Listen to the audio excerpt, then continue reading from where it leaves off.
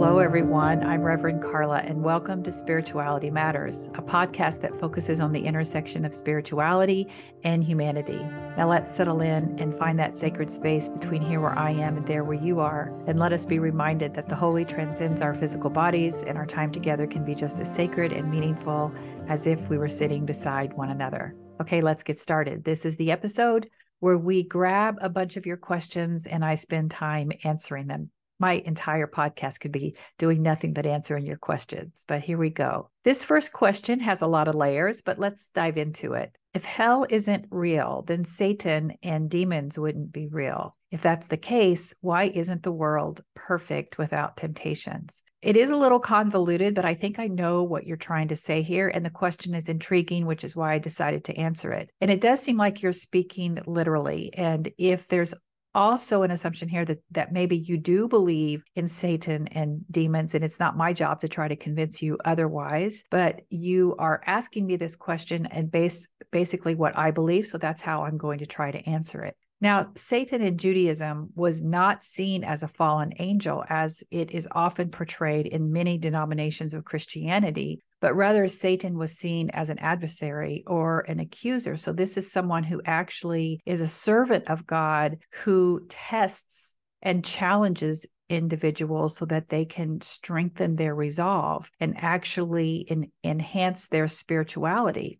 So Satan is often seen as part of God's divine plan. Now, by no means am I an expert in Judaism. So anybody who wants to chime in on this, these are things that I've learned based on my studies. But, anybody who wants to give a little bit more context to that, please do so. But you can see the influence in early Christianity, but it became something where early Christians started to believe that Satan was a fallen angel who rebelled against God and then was allowed to tempt humans into sin.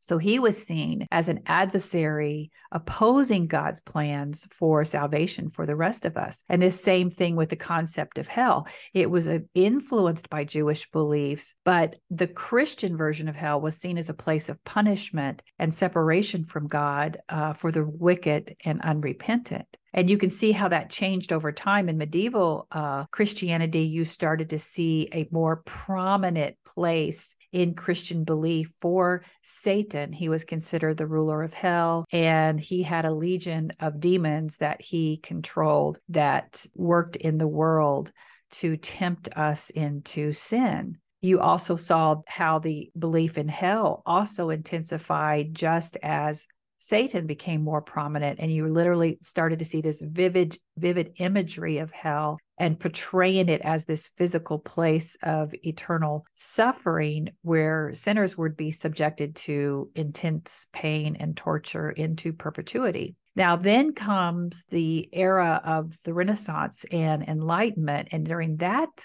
time is when you started to see a shift to more skeptical and rationalistic views and questioning things and critical thinking. And it was during this time that you saw people start to question this literal existence of Satan and this literal interpretation of hell.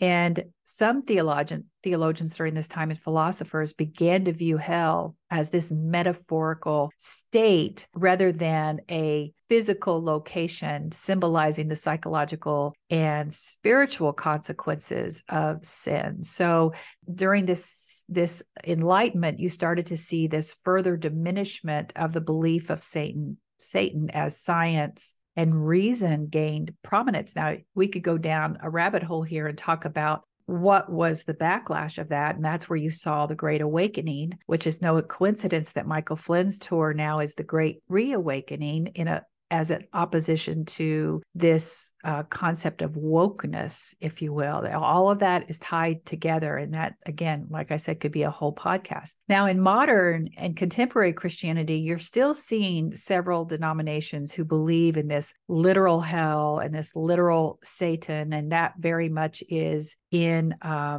fear-based theology. And we'll talk a little bit about that in a minute. But what you're seeing here is that this Satan is this real spiritual being who can actively work in our lives to deceive us and corrupt us. even though there are also churches now. So you're starting to see more of a division in the different denominations, of which there are 25,000, 30,000 worldwide. But many of those denominations view Satan more metaphorically, and now they're more open about that because the consequences aren't as severe as what they were back in the Enlightenment and the Inquisition and places like that, where your beliefs could literally get you put to death. So this representation of evil and sin being more of a metaphorical thing when it's something that diminishes our capacity to truly enjoy life versus having some kind of consequences to afterlife, to what happens to us after death. So this fear-based theology I mentioned is very much intricately tied to this concept of Satan, of hell, of demons, temptation, of sin. And this started in early Christianity. Fear definitely played a role in how Christianity evolved, because many times people were fear-based theology during that time was just you feared God's judgment and the consequences of sin if you did not adhere to God's teachings. And oftentimes it was thought if any calamity happened to you, then it was because you allowed evil to come into your life. And it was very much tied to that. A child gets sick and died. Well, what did you do spiritually to cause that? So you very much had this cause and effect for anything that happened in your life. And that continued into the medieval Christianity, where the concept of hell and eternal damnation were more emphasized and became more visualized. And then you started to see with the Reformation period, and this is a time where John Calvin and those leaders, those early Protestant leaders, emphasized the depravity of human nature and the need for salvation. In other words, you show up in this world a horrible being, and the only thing that can redeem you is the blood of Christ, the salvation of Christ, the salvation that Jesus offers you. So this punishment of sin is that you are born into sin. And so your humanity, the first breath you take is tied to brokenness, to flaws, to sin. So in order to be safe from that, you must confess your sins and turn your life over to Christ.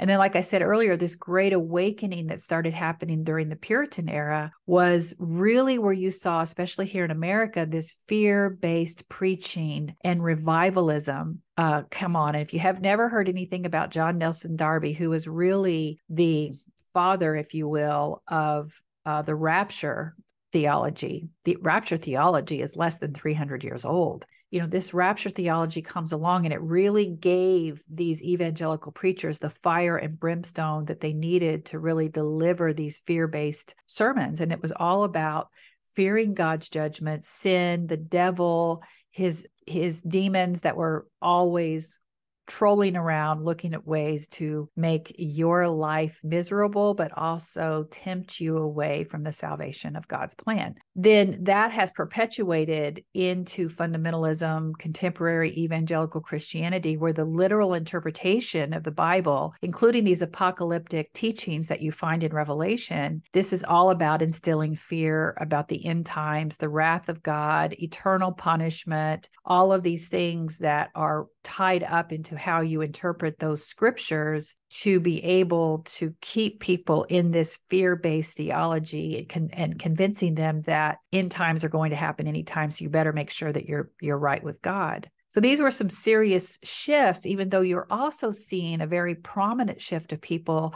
pulling away from this fear-based theology because they see on the other side of that the weaponization of scripture and what it's doing, especially to historically oppressed and marginalized groups. Because this fear-based theology is often entrenched in patriarchy. It almost always is. And what that means is that for somebody to be at the top, a whole lot of people have to be at the bottom to continue to perpetuate that institution. So you see people who are deconstructing from those beliefs because they cannot reconcile those beliefs about fear-based theology to the actual behavior and beliefs of those in power. They start to see the hate and the judgment and the willingness to persecute their fellow humans and they cannot recognize it. They cannot reconcile it with this all-knowing, all-loving, all-forgiving God that they preach about. So you'll continue to see that fall away. It's not going to change anytime soon, unless somehow Christian nationalism gets a hold of it and we are forced into the church pews, which is a very real possibility. People think that. They laughed at me when I said Trump would get elected in 2016, and look what happened. That's exactly what happened, because there's enough people who are still entrenched in that fear-based theology. Now, there's a couple places in the Bible where it talks about the book of Genesis, where God allowed Adam and Eve to be tempted by the serpent, and that has often been translated to be that was the devil incarnate in the serpent's body. The book of Job, where God does allow Satan to test Job's faith, and in the Gospel of Matthew, where you see Jesus being led by the Spirit into the wilderness, and he's tempted by the devil there. But then you get in the book of James, where it says that God does not tempt anyone to do evil. Okay, little technical there, because God doesn't allow, but he allows Satan. Apparently, that's the way we read that in the Lord's Prayer. You read, and lead us not into temptation. And you're praying this to God, and you're saying, please don't lead me into temptation, but deliver us from evil. So you see these numerous stories where, depending on your faith system and your religious indoctrination, you can interpret those to mean what you need them to mean. But whatever it is, it still becomes a place where, do you believe in the literal interpretation, or do you believe in a more metaphorical, symbolic representation of what temptation is, how it impacts our lives, and what is it that you're trying to prove, or what is it you're trying to instill in yourself to confirm yourself of what you believe? Because let's face it, you can get both sides of this coin out of the exact same scripture. It's all about what is it that you want from your faith journey, from your spiritual journey. The problem with evil is that this existence of evil, or as we call it in Christian terms, including this temptation by Satan, the conflict there for a lot of people is that how can God be all-knowing, all-powerful, all-seeing, all these things? Well, if you know that you're going to allow this being to tempt people, then you also know how it's going to end. And then you'll hear things about free will, and which is my next point about how you're explaining, like, well, but we have free will, so God doesn't know which way we're going to choose. We're splitting hairs here. We're splitting hairs there. Either he does or he doesn't. So you start to see why these things, after time and after living in fear-based theology, afraid of Satan, afraid of demon, people start to get exhausted. They start to get exhausted because you never grow up past the teenage stage in this level of indoctrinated thinking. You can never find a peace with your spirituality that isn't contingent upon you being afraid of being tempted by the devil. So you're constantly basically grounded in your room like a teenager, because you apparently lack the emotional and spiritual maturity to take care of yourself. So this moral growth and character development that should be part of the human experience, that is part of our spirituality, is completely denied of you inside this fear-based theology, which of course is also leading to why so many people are leaving it. So it's a matter of, do you believe that God allows, that there is Satan, and God allows Satan to tempt anyone? And if so, how does that serve your spirituality? Because the absence of hell, it may not negate the existence of Satan or demon, if that's something that's meaningful to you, but are they more of a metaphorical, symbolic concept that's meant more about pointing us to temptations as being places where we are being offered a mirror of things about our lives that it's time for us to face, that isn't allow us to turning back to our world as a better version of ourselves. And right now, I know you can think of 5 things that we could either call a temptation. We're being tempted by the devil, which absolves us of responsibility because, oh no, it was Satan who caused us to do that, versus, yeah, I'm going to own this. That was a stupid choice. That was a dumb mistake. I shouldn't have said that, shouldn't have done that, shouldn't have eaten that, shouldn't have smoked that, shouldn't have drank that. Whatever those are, you have the responsibility is on you. Your mouth did it. Your hands did it. You thought it. you taking that responsibility is part of the human and moral character development that still can very much strengthen your spirituality. But it oftentimes using it as a temptation outside of us absolves us in a way that really does serve patriarchy, which is why it's so prevalent in patriarchal systems, because a person who's in leader now has an excuse outside of themselves, because don't ever take your eyes off the fact that they are God ordained, no matter what they do, but the devil somehow got into them. And see how easy it is? I'm going to go ahead and continue to lead you, because don't forget, you can't question anything about my leadership. But my journey to forgiveness and salvation is between me and God. So don't you judge it, and don't you dare ask anything about it. So what, again, the struggle that you may be facing related to temptation may be more about your own spiritual journey. Like I said, if the concept of hell and the devil and demons serve your spirituality, then good on you. For me, it became something that was weaponized, because I saw then how it was used hypocritically for the people in leadership versus the people who were there, who had to perpetuate this system through our constant giving, through our hours of sacrifice for unpaid labor, for never questioning the authority, or we were said that we had a doubter's mind or a spirit of offense. And so I no longer need that as part of my spiritual journey, because I only see how it's been weaponized, and I don't believe in the literal interpretation of the Bible. So I hope that helps. We got time for another question here. What's God's view on being gender fluid? I've been struggling, feeling me being that way doesn't line up with the Bible. Okay. Well, just for people who don't know what this is, gender fluidity refers to a gender identity that is not fixed or limited to one specific gender. Individuals who are gender fluid may experience their gender identity as fluctuating or changing over time, and they may feel a fluidity between masculine and feminine identities, or identities outside of the traditional gender binary. So gender fluid individuals may express themselves in various ways, embracing different aspects of gender expression at different times. Now, some Christians believe that being gay is not a sin, and they're basing that on their interpretation of certain scriptures and their principles surrounding that. Their highest beacon of DEI, if you will, Christian DEI, is love, inclusivity, and equality.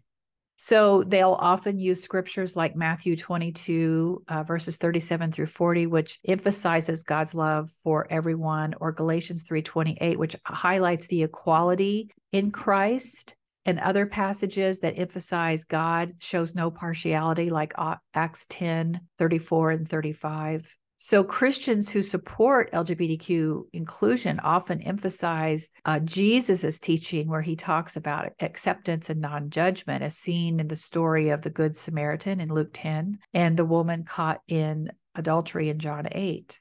And these Christians say that the cultural context of biblical passages condemning same-sex relations, they should be considered, because this overall message of the Bible is one of love, grace, and acceptance for all individuals, regardless of sexual orientation or gender identity. What this means is that there's a cultural context that goes around the writings of the scripture, and that's the way we should read them. Not necessarily that they're talking to us thousands of years from now and saying, hey, this is what we knew about our humanity. This is what we believe, and that's exactly what we think you should be doing right now. That's absolute nonsense. So there was a cultural influence on the Bible. It was written in specific historical and cultural context, and that reflects, so these writings reflect their norms and their values and the practices of the societies at that time in which they were written. And obviously there have been misinterpretations. You can go find 1946, the movie, and hear about how the interpretation of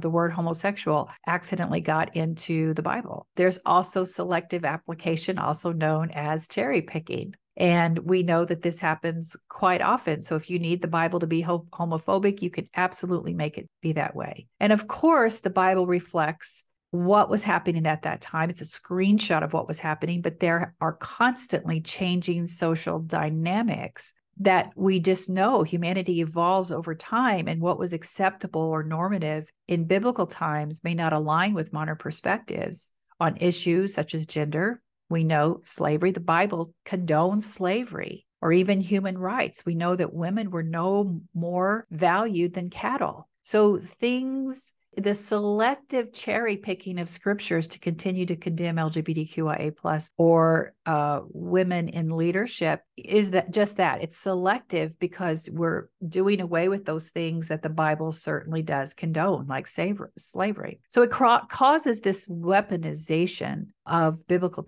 teachings that basically justify discrimination and exclusion. So it's important that we're reading the Bible through a historical, cultural, and literary context, because that's how we get accurate interpretation. And that's how we become inspired by scripture instead of using it to weaponize it and to harm others, primarily the marginalized groups. And this by weaponizing these perpetuation of harmful cultural norms. So this is why it's so important. Now, for you specifically, you mentioned that you're struggling with it. And no matter what I say here, that's probably not going to be enough to make you feel okay about you being you. But I do hope this helps. And I do hope that you continue to stay here, study with us, listen to my other podcasts, read my blogs, go to my website at revkarla.com to find the free resources. I've got one called The Clobber Verses in the Homophobic Christian. My latest is God Is, where I'm helping you release those normative standards and look at the Bible through a new set of eyes to help you deconstruct and heal from these patriarchal, toxic indoctrinations who have convinced you that you're less than because of who you are. Because that's really what you're reflecting here, is that I know who I am, but I also feel as if I'm a mistake. And that indoctrinated belief is what I hope that you're able to peel away from. And I know there's many, many challenges for people when it comes to trying to do that. Okay, I have time for one more question, and we're going to make this quick. So here we go. I like your content, but serious question. Why are you still a believer? I'm a happy-go-lucky atheist and can't understand deity believers. Okay, when I hear believer, that implies that you understand what exactly I believe. And I can assure you that you do not. Now, I speak of things about church that have harmed me, and I speak about what I no longer believe. I speak about mistranslations and misinterpretation and outright corruption in biblical scripture. I speak about deconstructing from Christianity and patriarchy. But here are some things that I keep very close to my chest, because I don't want to talk about things that will influence how other people are on their spiritual journey. Sure, I'll talk about the Holy Spirit. Sure, I'll talk about the Trinity. Sure, I'll talk about heaven and hell, but I don't do it from a place of, you must believe this. You must feel this way. But I want to make sure that someone's not at risk of globbing onto my spirituality and saying it's yours, because what they were taught spirituality looks like is often that I have to find a guru. We must have a community that looks and thinks and worships in a certain way. And that's not true, because my peeps, if you will, in my communities, like in social media or even in my friends, I have witches and pagans and evangelicals and progressive Christians. And you might think that somebody might have problems with that, who are coming from, they haven't deconstructed so far, but actually your statement is just as judgmental, because you're saying that it's people are looking for some kind of spiritual path, can't be happy and go lucky. And you feel the need to let me know that you don't understand it. So there must be something wrong with my path. But I've never said that I believe in a deity as the one that I deconstructed from. If I call it God energy, universal mystery, the divine, the holy, those are just names I'm giving because I'm more inclined to believe that something exists that was the beginning of all this. I might not ever figure it out, but I'm holding space for it. And I don't mock people, what people believe, unless they are weaponizing. For instance, I won't make a video mocking someone speaking in tongues or being slain in the spirit or interpreting tongues. I won't mock people for faith healing. Because for me, those are beliefs that I have witnessed and I have experienced, but I no longer need them on my spiritual journey. When it becomes something that they weaponize, and because so if for instance someone believes that being gay is a sin, and now I'm going to make sure the entire world is governed by that belief, that's religious oppression. Then I have problems with that. We do not live in a place where someone should have the right to tell me what I should believe. But it's just as damaging for someone who's an atheist to say to me, why do you believe? Because, hey, I'm happy-go-lucky. Good on you, but you don't have the right to judge me for my holding space for the mystery of something else out there. And to imply that because I do, I'm not happy. I'm happier than I've ever been in my life. I work hard, but it's worth it. So I think on both places, whether you are entrenched in evangelical Christianity and believe that you have the right to weaponize, or you're sitting over here and you don't believe in anything, using judgment of a path of somebody else can be just as dangerous and unhealthy. And I think that we need to be careful with that. Thank you for listening, beautiful souls. You can watch the uncut version of today's episode on my YouTube channel, Spirituality Matters with Rev Karla. Thank you again. You can connect with me on Facebook, Instagram, and TikTok, and at my website at revkarla.com, where you will find the latest about my upcoming courses and live teaching events. I'm so honored to be in this space with you. Go in peace and be at peace. Go in love and may you be loved. Go and know that others are on this journey with you and you are not alone. You are seen and deeply and unconditionally loved just the way you are. Blessings on your week, and I'll see you soon. Bye for now.